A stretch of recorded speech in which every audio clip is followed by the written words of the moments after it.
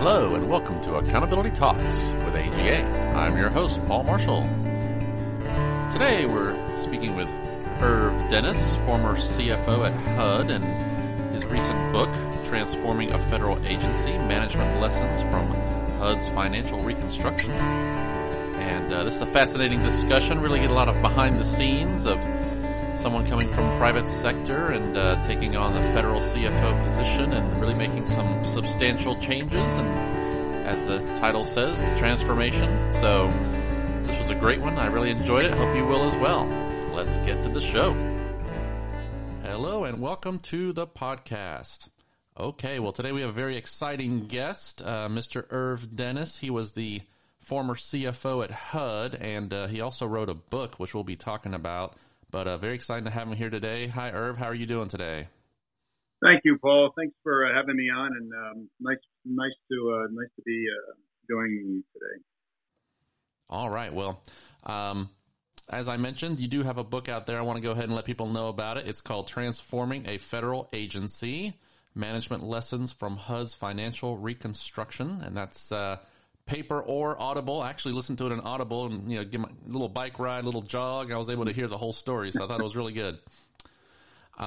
So we're going to go through that a little bit because you're a very interesting example of how a lot of our, some of the politically appointed CFOs come in. You had no government background necessarily. You were in the private sector, and just all the interesting differences you saw, but also all the great things you were able to do. So, why don't we just jump into it? If you don't mind, maybe just high level, give us, the audience, an introduction about yourself, your background, and why you decided to kind of take the challenge of the government service.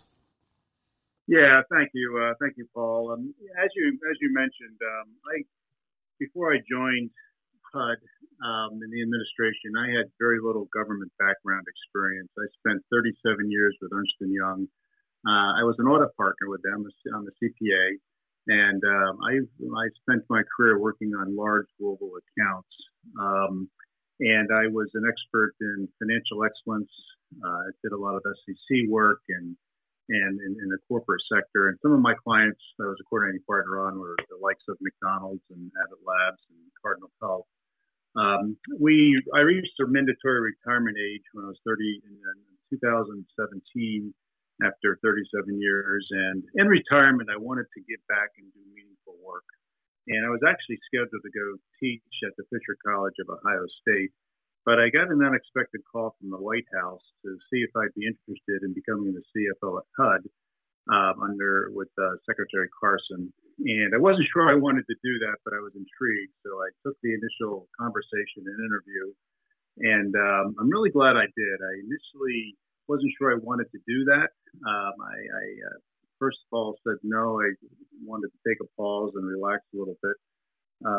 But the more we had lots of dialogue. They kept calling, and the more they called, the more my juices would flow. So I live in Columbus, Ohio. Obviously I needed to be in Washington for that. So my wife and I had a lot of conversations on it, and decided to take the challenge. And I'm really glad I did. It was a phenomenal experience. Government's a very different and unique perspective compared to the private sector. It was a topic that many people asked me about, so I kept a lot of notes. And at the end of the administration, when I had some time, I ended up, as you say, writing a book called Transforming a Federal Agency to talk about my time at HUD, how we did what we did, and drew a comparison from the private sector to government. Right, and we'll, not give away too much because I definitely recommend folks go out and get the book. It's really, really interesting. But I want to hit a few highlights from it just to kind of whet people's appetite, right? So, sure. So why don't you give us a little bit about, so now you're appointed, you're in there.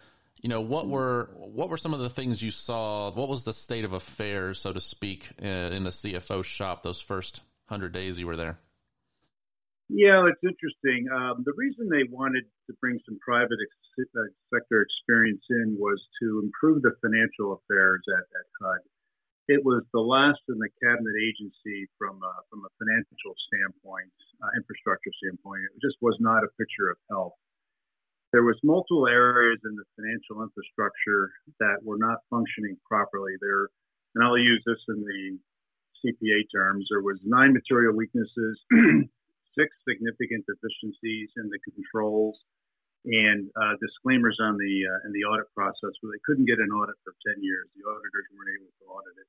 And I'm not going to bore you with the details of, of a definition of material weakness or significant deficiencies, but they're negative words, right? There were lots of issues. There was 2,500 unremediated audit comments that went back 10 years. There was 225 congressional reports that were late that were due out of the agency to Congress. There was multiple government financial reporting, the Data Act, which I'm sure you're familiar with, and the Data Act is a requirement, a federal requirement to report and account on grant spending money. They were not in compliance with that. So I knew it was in bad shape, but I didn't know how bad it was until I got in there. And I spent the first 100 days just like I did as an audit partner with Ernst & Young. As an audit partner, you can only sign an opinion for 5 years, and the SEC requires you to rotate off. So, I was accustomed to walking into big, complex global organizations and quickly assessing where the issues are and what do I need to do to sign an audit opinion. I took a very similar approach here. And in the first 100 days, what was important to me was to develop relationships. Again, government was new to me. I didn't know many people at HUD. I didn't know many people throughout Washington. So I spent a lot of time developing relationships within the management team at HUD, with the team at our CFO office, with Office of Management and Budget, General Accountability Office, the appropriations staff of Congress, and other intergovernmental agencies like the Treasury. All those relationships were important to develop very quickly, and I spent a lot of time focused on that. I had to learn the business.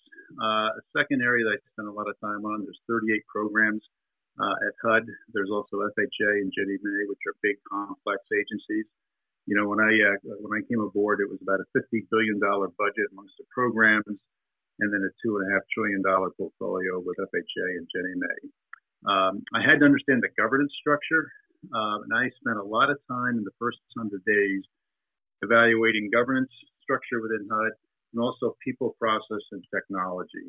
And I've always said if you can understand those 4 things of a company, you'll have a very good picture of where the issues are and where the strengths are and what needs to be improved. So that was my first 100 days, focused on relationships, learning the business, evaluating people, process, technology, and governance, and understanding how the financial numbers roll up, and taking a deep dive into where the issues are with all the material weaknesses and the significant deficiencies.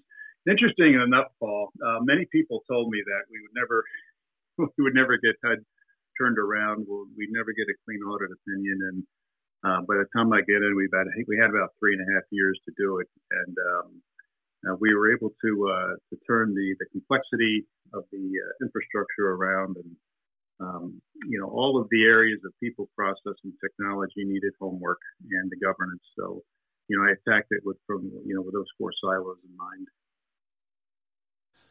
Right, and we'll go through, maybe highlight a few of the areas that you helped transform. But I just wanted to mention one thing. One thing I thought was pretty interesting, unique. I mean, obviously, you come from an audit background, and the IG there actually performed the audits. It wasn't an independent CPA firm, and that's kind of unique, right? And one thing I liked was that, you were able to actually push back on findings because you did audits. So what was material, what wasn't. I mean, you want to say a little about that? I thought that was really interesting. Yeah, Paul, it is interesting. The IG was also a very important relationship that we had to nurture and improve. As you mentioned, the IG was the group that did the financial statement audit of the entity, and they were actually the only cabinet agency that was not audited by a large accounting firm. And so the history of it was such that the IG was doing the audit. And I brought a lot of audit credibility in, and there was a relationship flaw between the working relationship between the IG and HUD, not only on the compliance side, but also on the financial statement side. And it was clear neither team was happy with working with each other. So I brought credibility and a mindset that we have to get along with our auditors. It's important to have that relationship. Auditors can help improve financial infrastructure by having a good relationship and understanding what their issues are. But I would say there was faults on both sides. With the financial infrastructure being so weak, it's hard to audit that environment, and the auditors were right to not give us a clean opinion for a lot of years. But the auditors, I also challenged their approach and how they were doing things. Auditing is hard, it's complex, it requires a risk-based approach versus compliance auditing, which is more precision by looking at an invoice and it's right or wrong. So, the IG did a great job on the compliance auditing. I thought there was some room for improvement on the financial statement audit side, and we worked very closely with them to think through an audit approach that would make sense for the size of HUD and the complexity of HUD. And we ended up improving that relationship dramatically, which was really important to the getting to a clean opinion at the end of the 4 years that I was there. Right, and let's talk about that. So obviously, for a lot of CFO shops, getting a clean audit, I mean, at this point, most agencies have those, but, what were some of your approaches to help get HUD to a clean audit and obviously process people technology? Just give us a little insight there. Yeah, so, it's interesting. Once I realized the governance structure was broken, and I'll talk about that in a moment, and then I reviewed the people and process and technology. Like I say, all of that needed homework. But I would start off by saying the people side, the people of HUD, as they are most of government, are just phenomenal people, very smart and mission-driven, very passionate about what we're doing. So the people's energy and passion for wanting to improve and helping the American people, which was the mission of HUD, like many agencies, was there. So there was I was happy to see that, and surprised isn't the right word, but not being involved in government, everyone has their perceptions, but the people of HUD were phenomenal. What I was focused on the people side was providing the tools and the mentoring and the education to make improvements at HUD. So that was the people side of it. The technology was very antiquated. They were using COBOL in many of the programs. It was old, antiquated, clumsy. Weren't able to talk back and forth. So we had a lot of work to do on the technology side. And then process and procedures needed a lot of work too. There was many things that were done on paper still, or antiquated emails back and forth. So you took a look at the breadth of the environment. And I started to take a transformation approach to it by breaking it down into about 8 different sectors. And, it started with leadership. The CFO the CFO position, I should say, was basically empty for 8 years. The person that President Obama had appointed, unfortunately, unexpectedly, passed away early in his tenure, and they didn't replace the position. So, for all intents and purposes, the office was they were without a CFO for a long time, which led to a lot of the deterioration.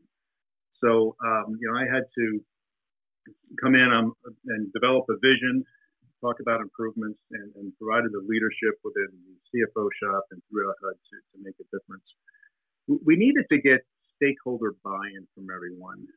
And this is where I talk a lot about this in the book, about the dynamic of leadership within government being different than leadership in the private sector. In the private sector, you have a board, you have a board of directors, you'll have the CEO and the C-suite, which is the chief operating officer, chief financial officer, chief information officer, etc. And that's the leadership team that runs an entity. And you may have a CEO or a board member leave, but you still have the culture there, and you still have the strategy, and you still have the vision to run the initiatives that you set for yourself, that the entity has set for itself. In government, that changes every change in administration. So every 48 years, you got a complete wipeout of the leadership and the policy setters and those that have the vision that they're trying to institute.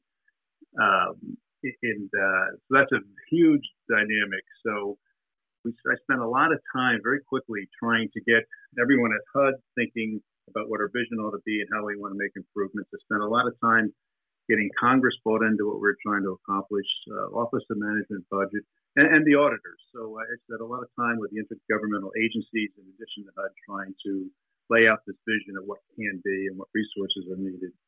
The very first thing that I focused on was a governance structure. Like I mentioned, HUD has about 38 different programs that all operated pretty much independently at FHA and Ginnie Mae. And there wasn't a governance structure that they're all cohesively working towards one HUD goal. So I set up this a task force. We called it Agency-Wide Integrity Task Force to get all of the leaders, the political leader of the agencies and the C-suite offices, and one career person. And that made up the task force. And we met every other week early on, and then once a month. And the goal was to focus on what the issues are at HUD, from an infrastructure standpoint, what we were trying to accomplish and improve, and how we were going to do it. And that ended up being a very, very strong process to create a more cohesive environment amongst the management team and get HUD operating and working together in a much more cohesive fashion. I spent a lot of time just understanding the financial transformation that's needed to get us to a clean audit opinion. That was goal and objective number one. And when you have 2,500 open audit unremediated audit comments, and you have none of the financial reporting working, and all the material weaknesses and deficiencies, you can't tackle that all at once. So we bifurcated that into the items that would have the most impact to improve the financial infrastructure. So we put a detailed plan in place for that. It required resources, which required some money from Congress, and we'll talk about the complexity of that at some point here. But trying to control resources in government is a little bit different than the private sector. So I spent a lot of time with Congress talking about how we're going to improve, what we need to improve, and committed to them that we could make improvements in the financial infrastructure if they would just give us some budget money. They didn't give me everything I wanted at first, but gave me enough to get started and gave me a little bit more each year to get to where we needed to be. The IT systems, like I mentioned, were old and antiquated, so we spent a lot of time thinking about ways to put cheaper technology on top of our existing infrastructure. It'd probably be $1.5 to $1 billion to replace all the IT system. That wasn't going to happen in a short period of time, but there's things you can do with robotics and intelligent data extraction and artificial intelligence and IT modernization techniques to make your job easier. And so we had a whole initiative on implementation of IT modernization techniques that, doing cloud-based processing, working with our customers, doing robotics, converting people's routine data processes to robotics freed up a lot of time for people to become more data analyzers and pushing numbers around on spreadsheets. We had a large initiative on data analysis and data mining to help drive the business. HUD, as government, is all agencies are filled with lots and lots of data, and they're all just sitting in a warehouse locked away. We unlocked that warehouse, put it into a common readable format, and we're able to dashboard up all of our expenditures for the last 25 years or so, by department, by grantee, by zip code. And it was a very powerful tool to push a few buttons on your phone and your computer and see how much grant money went to where and how much is left to spend. It was a very powerful tool, and there was more to go by the time we left, and I hope that initiative continues. The other area that we spent a lot of time on was HUD was one of the first agencies to work under a shared service center at Treasury. And we spent a lot of time in perfecting that and making that more efficient. The shared service center was operating about a year before I got there. One thing HUD didn't do when they moved all those processes, the routine processes, to the shared service center, is we did not change HUD did not change its own business practices. So everything the shared service center was doing, HUD was replicating. We got that changed very quickly, and it freed up a lot of time to have our folks, again, get away from the routine data processing to being data analyzers. And once they saw some excitement in these various initiatives between the intelligent automations and focused on the right items for the remediation efforts in the shared service center, people got pretty energized about what can be, and that was kind of the turning point to get everyone very focused and excited about the changes we were making. That's a long-winded answer, I know, but that's a high-level discussion of how we went through our transformation. No, that's perfect. Yeah, like I said, you got the book. We can kind of get the deep dive if you want more info, because you did so much there. I mean, there's just a lot of information. I think is really great for any CFO out there to take a look at, or any financial manager. Yeah, and something I thought was really interesting was, or I have seen this very interesting. It seems like the last few years, what you did over there really has spread to many federal agencies. I mean, I'm seeing the RPA, I'm seeing the shared service surge again. So maybe it's just you're rubbing off on others there.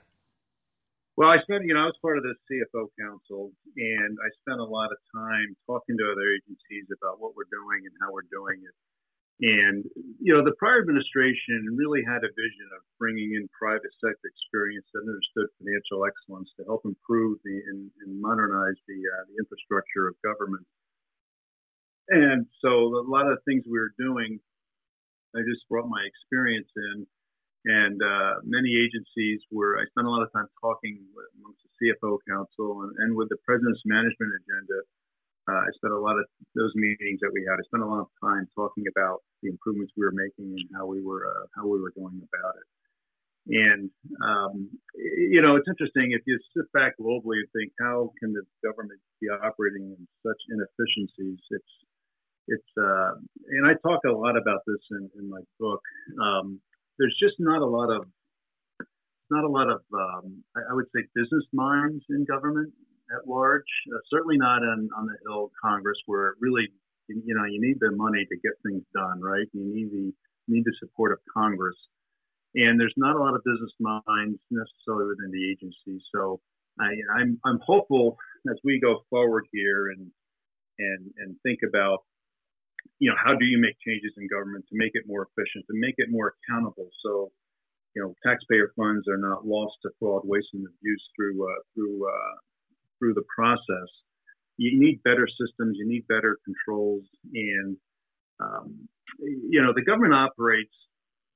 The government operates on the revolution, the industrial revolution infrastructure from the 1900s, right? And they still have a lot of those processes in place, if you will. But the world now operates in a digital revolution, and the government's infrastructure needs to catch up with the digital revolution to create the efficiencies and the accountability and the efficiencies that can happen within the agencies.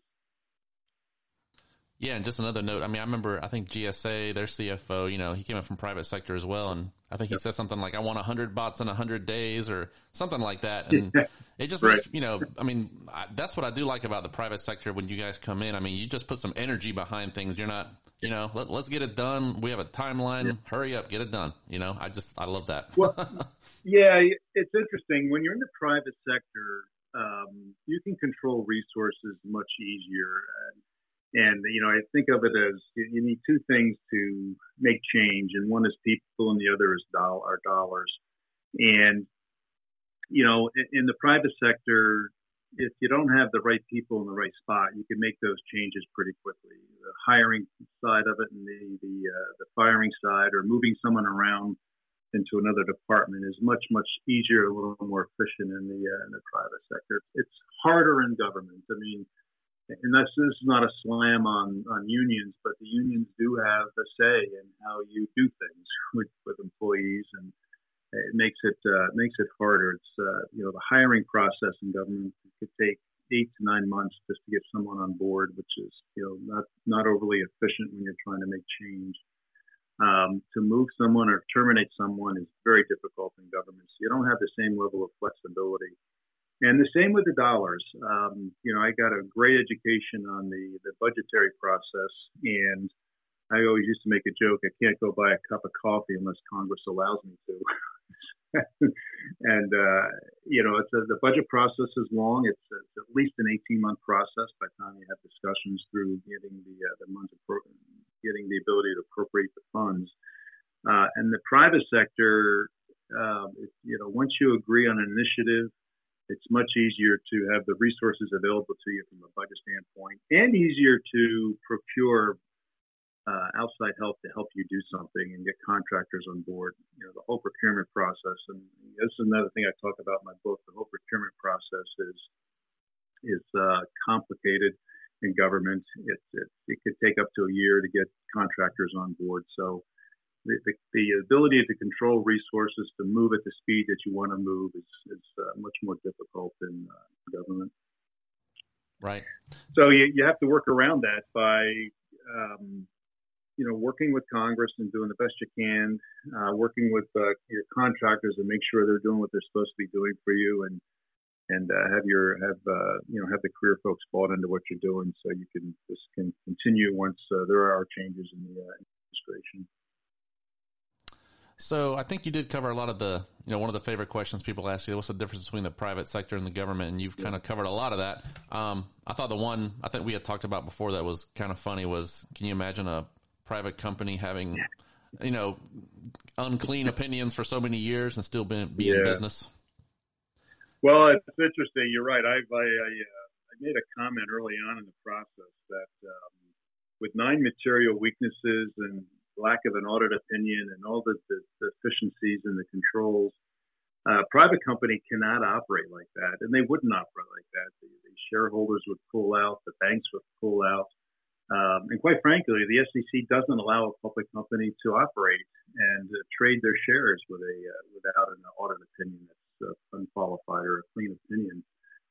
So it's the government does operate in a very the accountability side and is a little bit different in government.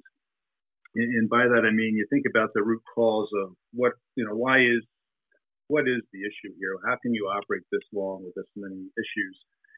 And there's I think there's just much more accountability and consequences in the private sector. And like I said, if there would be changes at the management team, there would be changes at leadership, there'd be changes at the board level. If a company was operating without clean audit opinions, with all of the material weaknesses, there would be mandated changes by someone or some influence. There's lots of oversight in government. You've got the IG, you've got the General Accountability Office, you've got congressional oversight. And you see their oversight in their reports, but there weren't any changes in the people or the process to improve. So I think, accountability and the consequences is much stronger in the private sector than it is in government. It's interesting. People always ask, what is the big difference between the private sector and the public sector? And I always start off by saying, The business model is very different, meaning that in the private sector, the goal is to make money and increase shareholder value. No company is going to stay in business by losing money. So the number one thing is you've got to create enough revenue to generate money to keep doing what you're doing and either produce or provide services. So you've got to create shareholder value and money. It's the number one goal of a private sector entity. In the public sector, the goal is to spend money. I mean, it's the goal is to provide services to the American people, and you do that through spending money. So, the two very different objectives, and that's what folks would tell me that's even though I'm very focused on financial excellence, the goals were different from the private sector. And my response to that was, I understand that the business model is different, but the financial infrastructure has to have the same level of expertise and discipline and controls around it. Because you're spending taxpayer monies, and you want to make sure that taxpayer monies are being spent efficiently, effectively, without fraud, waste, and abuse. And that requires a strong financial infrastructure. And it's just not a lot of minds in government that think along that way. So until that happens, you probably continue to operate with some of this inefficiency and ineffectiveness until that mindset is permeated throughout the government. The prior administration, did focus on this with the American office, the Office of American Innovation out of the White House. They were trying to push this through shared service centers to help agencies become more efficient. I don't exactly know where that stands in this new administration, but I thought that was an important initiative, and hopefully that's continuing to sustain itself. And you're right, the CFO at GSA was very focused on this. He came from the prior sector, and he was doing a phenomenal job in pushing robotics and intelligent automation techniques through the agencies. Yeah, I think a lot of that is here to stay, thankfully, and we keep spreading the word here at AGA. So I think it's a good news story. So I just had I think the AGA I think does a great job in keeping government infrastructure improvements front and center through various aspects and meetings and education. So AGA's been I think is a good source for government to keep focused on financial improvements and discipline within the government agencies. So hats off to that organization. Absolutely. Well, I just had a couple of last questions for you here as we're wrapping up. I figured we'd end it on kind of some of your positive things that you saw when you were in the public sector. Obviously, you did this because you wanted to make a difference, and I think you definitely mentioned some really great things you enjoyed while you were doing your job there. Maybe you could share that with us, and then we'll just finalize it with kind of what are you doing now? So take it away. Yeah, so I will say, I was told before I went into the administration. Again, I'm retired, 37 years. I should have been tired and just looking to relax. But I took this challenge on, and I'm really glad I did. It's one of my favorite 3.5 years in my life. I really, really enjoyed it. It's a phenomenal experience working for the American people and driving change where you can. And I very much enjoyed watching the government employees and public service people work for the American peoples in ways that it just doesn't get any coverage. Like I mentioned earlier, there's a lot of brilliant minds inside of government, the R&D folks, and very mission driven. And that was very comforting and actually quite rewarding to see. And I talk about this in my book. I'm kind of embarrassed to say I didn't really expect that when I went into government, but there's a lot of great people that are really focused on doing the right thing. And the American people, if they knew how hard both political appointees and career folks worked, especially in a time of crisis, it was very, very impressive to see. And anytime, the natural disaster, all the energy that the government puts into Puerto Rico as an example with a hurricane, a lot of energy goes into making sure people's lives continue in a positive way during that crisis. And that was very, very impactful to see. Another crisis that people worked around the clock on was during the 35-day shutdown. People worked very hard to make sure resources got to where they needed to be, so there wasn't a disruption in people's lives. And then all the energy that went around the CARES Act.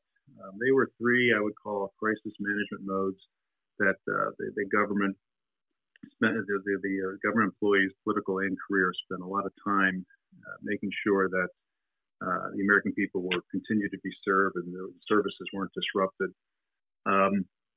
So actually, what am I doing now? A few of us from HUD, Secretary Carson he founded an entity called American Cornerstone Institute.